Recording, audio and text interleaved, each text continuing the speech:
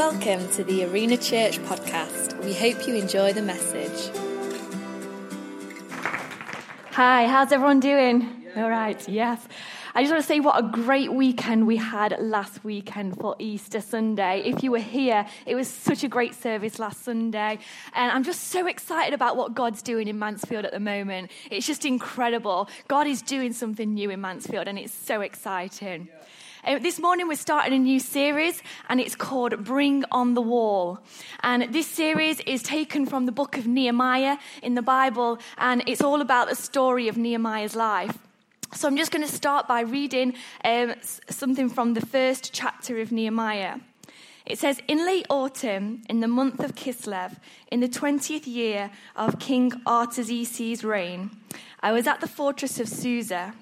Hanani, one of my brothers, came to visit me, and with some other men who had just arrived from Judah. I asked them about the Jews who had returned there from captivity and about how things were going in Jerusalem. They said to me, 'Things are not going well for those who return to the province of Judah. They are in great trouble and disgrace. The wall of Jerusalem has been torn down, and the gates have been destroyed by fire.' When I heard this, I sat down and wept. In fact, for days I mourned and fasted and prayed to the God of heaven." See, Jerusalem was Nehemiah's hometown. It was where he came from, where he was brought up. And to hear that it was in so much devastation and destruction, it broke Nehemiah's heart. Now, we see many stories on the news of just devastation, don't we? Only last weekend we heard about the bombings in Sri Lanka that killed 290 people, which was horrible. And we hear about 9/11 and the Manchester bombings. And it breaks our heart, doesn't it, when we see this, when we see what's happening in other parts of the world. But this was Nehemiah's hometown that this was happening in. And he just felt utter heartbreak. And I want to ask you this morning, does your heart break for the town of Mansfield? Does your heart break for the people who are sick and who are suffering? Does your heart break for the homeless and the people who are struggling financially in Mansfield? Does your heart break for the lost, the people who don't yet know Jesus? See, Nehemiah, he didn't just stop at feeling that heartbreak. He was called to action.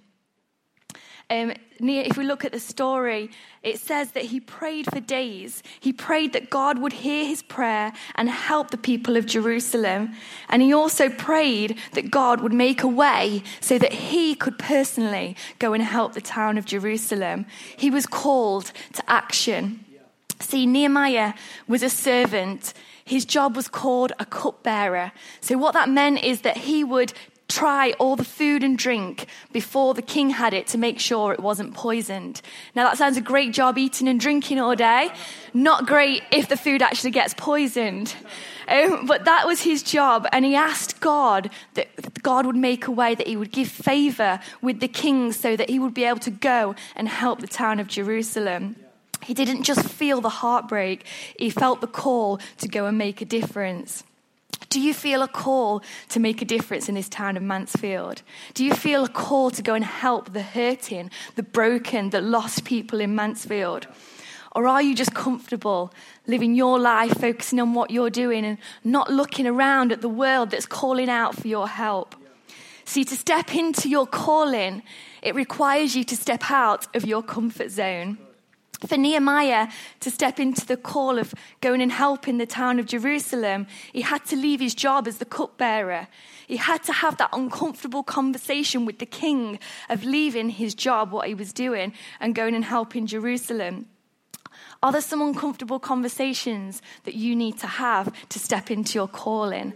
Are there some uncomfortable decisions that you need to make to step into your calling? See, when I was younger, I loved babies. When I was a kid, I just loved babies. If there was a baby around, I would be there, like stroking its face and holding its hand. Like even if the mum's breastfeeding, I would be right there. That was me. That's the kind of kid I was. I just loved babies. And I knew that when I left school that I wanted to do something with babies. I wanted to work with children and babies. So I got a job at a nursery. I loved it. I was in the baby unit. It was just a dream. It was my perfect job. I loved it. And I was great going there, just loving the job. And then I felt God calling me onto something else. I felt God calling me to not only look after children, but to actually teach them about him. I felt God calling me to lead the kids ministry at Arena Church.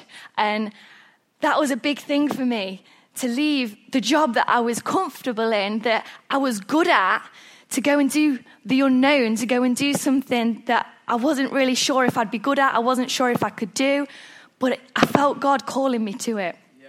So it meant me leaving my job at the nursery eventually and working part-time and volunteering 2 days a week at church to be the kids pastor. And it was scary, but it was amazing. Because it's just so good when you're living in your calling, when you're living in what God's put you on this earth to do. It's amazing. It's exciting. When I was a kid, I used to dread Sunday nights. Did anyone else get that feeling of dread on a Sunday night? Because you've got to go to school on the next day. I remember watching something called Heartbeat. Anyone remember Heartbeat? That was always on a Sunday night. And when that came on, I just felt this dread. I've got to go to school the next day. But I don't get that anymore. I don't get that dread. I'm so excited to go to work on a Monday because I'm doing what God's called me to do. It's so exciting. It's scary at first when we start doing it and we start stepping out of our comfort zone. But when we're living in our calling, when we're living in what God's called us to do, it's so exciting. See, what will you do when God calls you out of something that's successful into something that's sacrificial?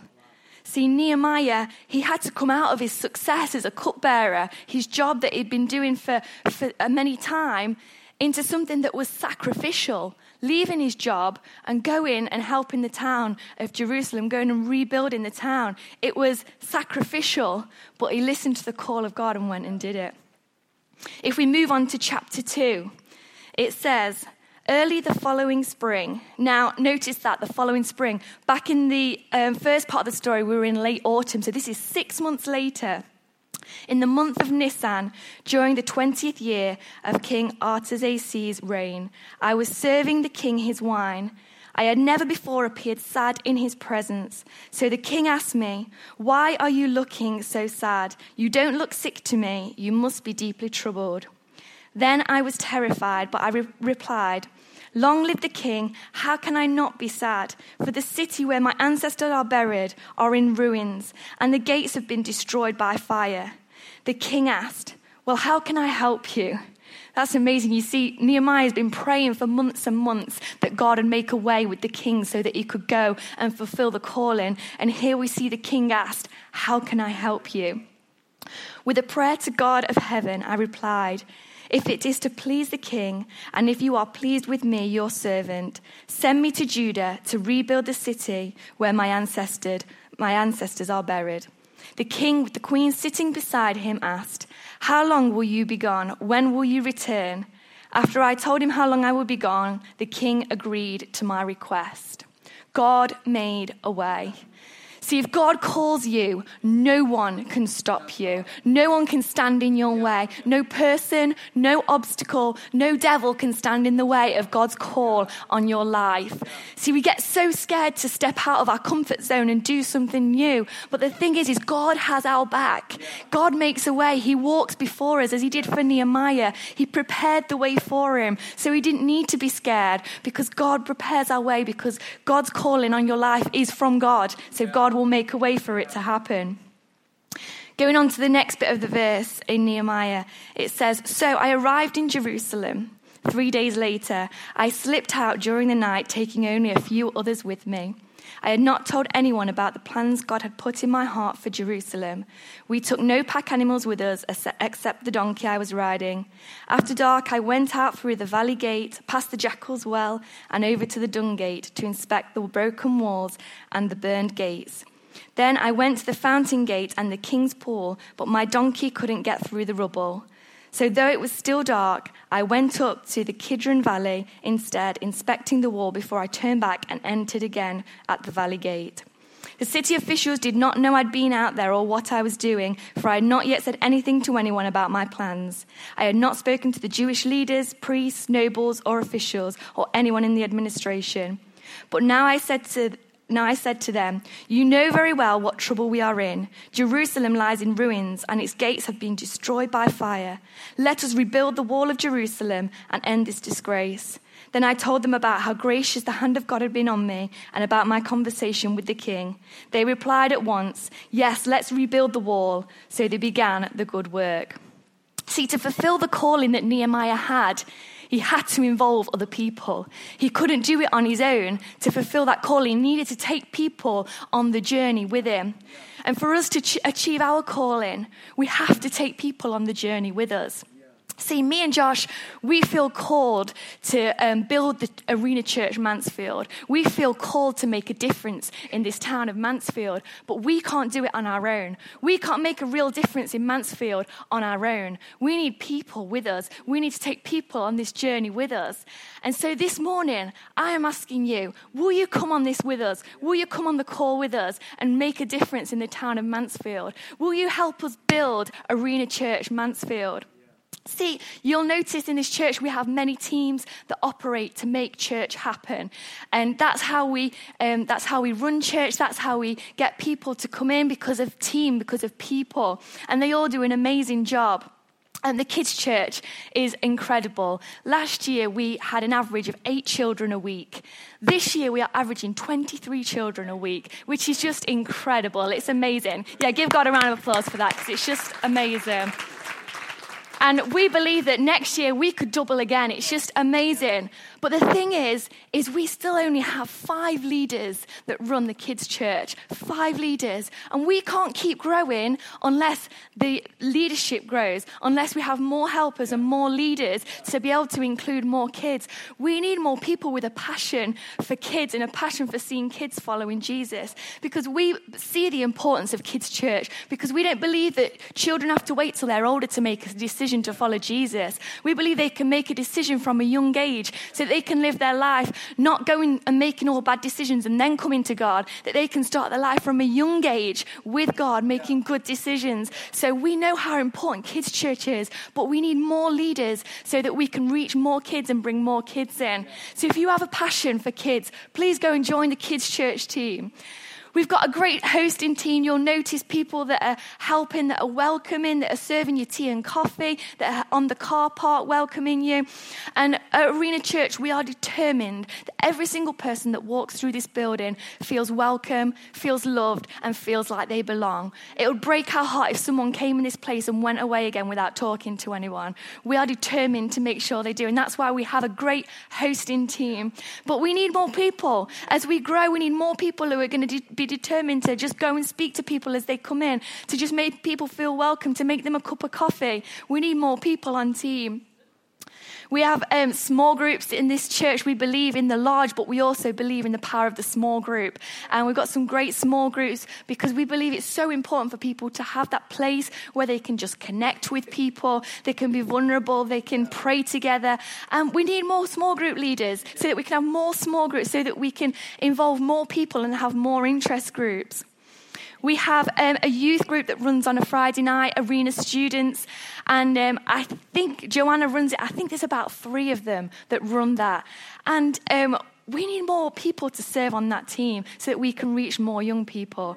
I love that we're a church of multi-generations. We've got kids, we've got seniors, we've got everything in between, but I think we really miss young people in this service. If we look around, there's not many of that age group of 11 to 18s, and we need to get more young people in. We don't want to see them out on the streets causing trouble. We want to see them in this place worshiping Jesus. And to do that, we need some more people on a Friday night who are going to commit to getting the young people in and teaching them about God. We have a great worship team, don't we? They did amazing this morning. They're great, and we just really value the worship team, but we need more people. We still have to nick the drummers from Ilkeston because we don't have drummers in Mansfield, so we thank you to Dean and Dave who come across. But we need some drummers. We need some musicians who who are talented, can I just say, because if I was playing guitar up here, I would definitely not be leading people into worship. We need talented people who are passionate about worship and about leading people into worship. We need more people in all areas to just serve, to just live out the calling so that we can make a difference in Mansfield. I'm asking you this morning, will you come on board? Will you join us as we're trying to build church and as we're trying to make a difference in Mansfield?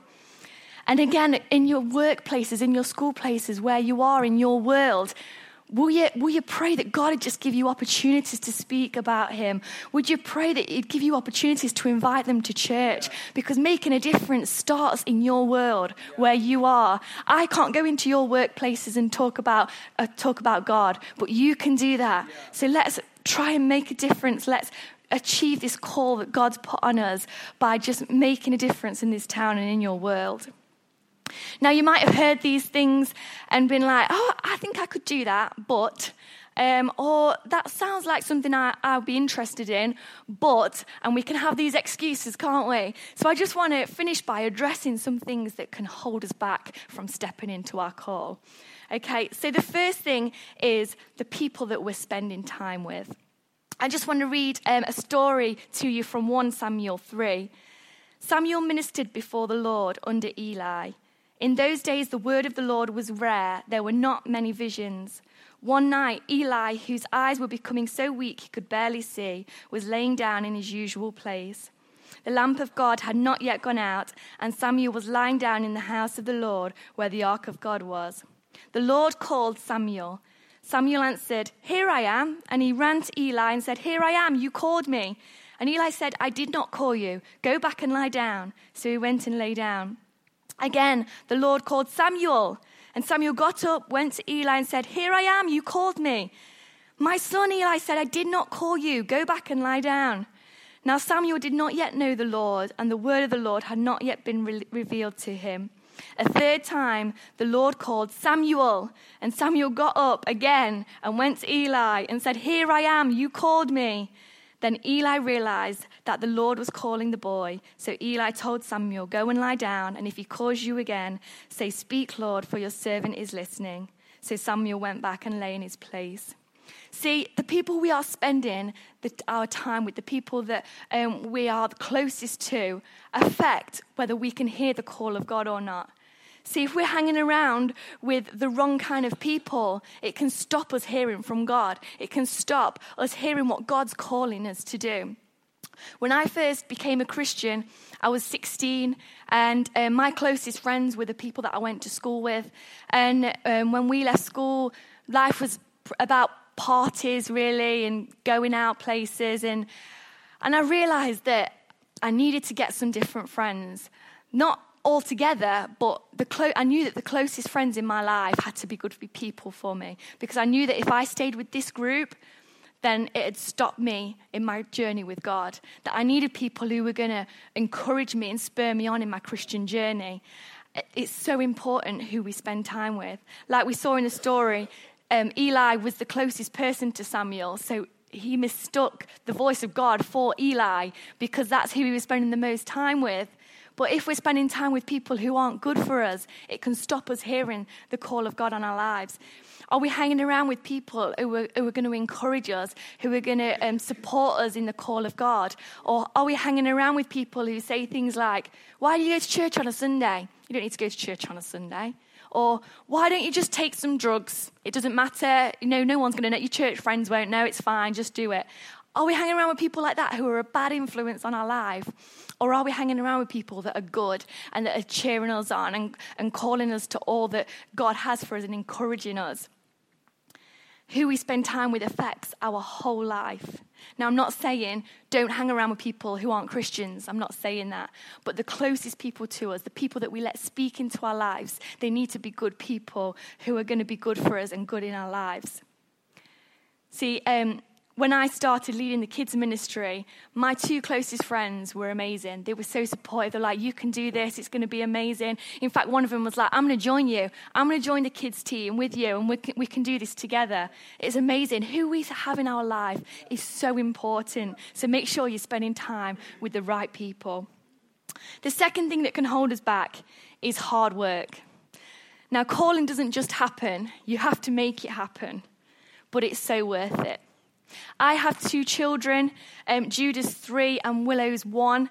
And let me tell you guys, labour is hard work, okay? It is. It is hard work. In fact, I heard this fact. I think it's a fact, I don't know. But it says that the pain of labour is the equivalent of 20 bones being fractured at the same time. Now, I'm sorry, Sam, because I know you've got to go through labour soon. But I'm going on to say it is worth it. I've done it twice. I've not just done it once, I've done it twice. And I'm trying to work on the 3rd time, but Josh isn't really going for it. So if you want to help me out, guys, you can just speak to him after the service. That would be great. But we do it again because it's so worth it. When we hold that little baby at the end, it's so worth all the pain, all the hard work that we had to put in. It's so worth it. Now, I wouldn't want to do it. I wouldn't want to go through it if I didn't get anything at the end. My father-in-law a couple of years ago, he had kidney stones. And they say that the pain of kidney stones is like labour. But you don't get anything at the end, you just get a stone. So I would not want to go through it all for that. But living in the call of God is so worth putting in that hard work. It's so worth the challenges that you might face, the work that you have to put in to get there. It's so worth it because living in the call of God is amazing. Like I said earlier, I'm so excited on a Monday morning to go to work because I'm living in my calling. I'm living in what God's called me to do. And it's just so exciting when you do that. It's so worth it. The next thing that we can get that can hold us back is distraction. Kids get so distracted, has anyone noticed? So my little boy Judah, he'll say, "Mummy, I want to go for a wee." I'm like, "Go on then, up you go, up the stairs." I turn around 2 minutes later and he's playing. I'm like, "Judah, I thought you needed a wee." "Oh yeah," up he goes. Then I hear banging. I'll go upstairs. He's in his bedroom playing. I'm like, "Judah, I thought you needed a wee." "Oh, yeah." Off he goes. He gets so distracted. And we all get distracted, don't we? In fact, when I was writing this message, I was like, just need to clean that. I forgot. Yeah, I need to go and do that. We just get so distracted by things around us, don't we? But the thing is, if we always get distracted and let ourselves get pulled away, then we're never going to achieve anything. We're never going to step into the call of God if we keep getting distracted by other things. We need to keep our eyes focused on what we're doing and not let the distractions pull us away. We need to learn to block out the distractions and keep focused on where we're going. If you carry on reading the story of Nehemiah, you'll see later on in the story that he got faced with distraction, but he blocked it out. He just kept focused on what his calling was because he knew he needed to achieve it. He needed to achieve what God called him to do. He needed to rebuild that wall so he couldn't let any distraction get in the way. And for us to achieve the call of God in our lives, we need to learn to block out those distractions and just go for the call of God. And the last thing is fear. We all get fear, don't we? The fear of failure, the fear of being laughed at, the fear of challenge and opposition. We all get faced with fear, especially when it's doing something new, something that we don't know what's going to happen. When we've got to step out of our comfort zone, we can get fear. And I saw this quote, I think it's going to come up on the screen, which I thought was great. Everything worth doing starts with being scared. That's so true. Everything worth doing starts with being scared. If you don't get scared, it's probably not worth you doing, because your calling will give you a bit of fear, will scare you a little bit, but you've got to feel that and do it anyway. We had this old pastor at the Ilkeston campus called Eric, and he once preached this message years ago called "Feel the Fear and Do It Anyway." And I've remembered that preach. Years on, I constantly remember it when I feel fear, because that statement is so powerful. Feel the fear and do it anyway. You're going to feel fear when you're stepping out into something new. You're going to feel it, but do it anyway, because it's so worth it. It's so worth you feeling that fear. So many people will feel fear when they do something amazing. Steve Jobs, when he created the iPhone, I bet before he released that phone, he felt fear. What if this doesn't work? What if this isn't a good idea? What if people don't like it, people don't use it? He would have felt fear, but he did it anyway, and look what happened. The iPhone is arguably one of the best phones in the world. I say arguably because me and Josh like different things. I'm for the iPhone, Josh is not. So I think the iPhone is the best phone in the world. But Steve Jobs, he did it, and look now, he's created something amazing. And so you've got to, if you feel that fear when you're stepping out into your call, you've just got to ignore that fear and carry on and push through it so that you can step into your calling. So this morning, I want to ask you, will you come with us? Will you join us on this call to make a difference in the town of Mansfield? Will you join us in building the church, Arena Church Mansfield? Will you come and join us? Because we can't do it on our own. We need a group of people to come with us. We need people that are going to step up and say, I want to do that, I want to do that, and just help us to build this church and build the kingdom of God. The worship team are just going to come up, and I'm just going to finish by praying. If you could just close your eyes just to give people their privacy.